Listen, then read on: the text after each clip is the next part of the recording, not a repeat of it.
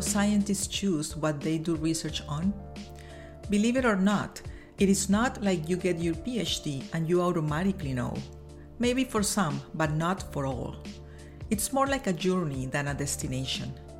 But particularly in the early years, a question that most of us struggle with is, how do I identify my research niche?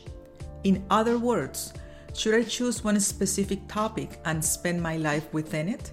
Or could I venture in different directions? To shed some light on this struggle, this paper invites scientists to think and talk about their research using the metaphor of islands and archipelagos. Islands are seemingly disconnected pieces of land, but if one looks at a group of islands from 10,000 meters up, an archipelago emerges.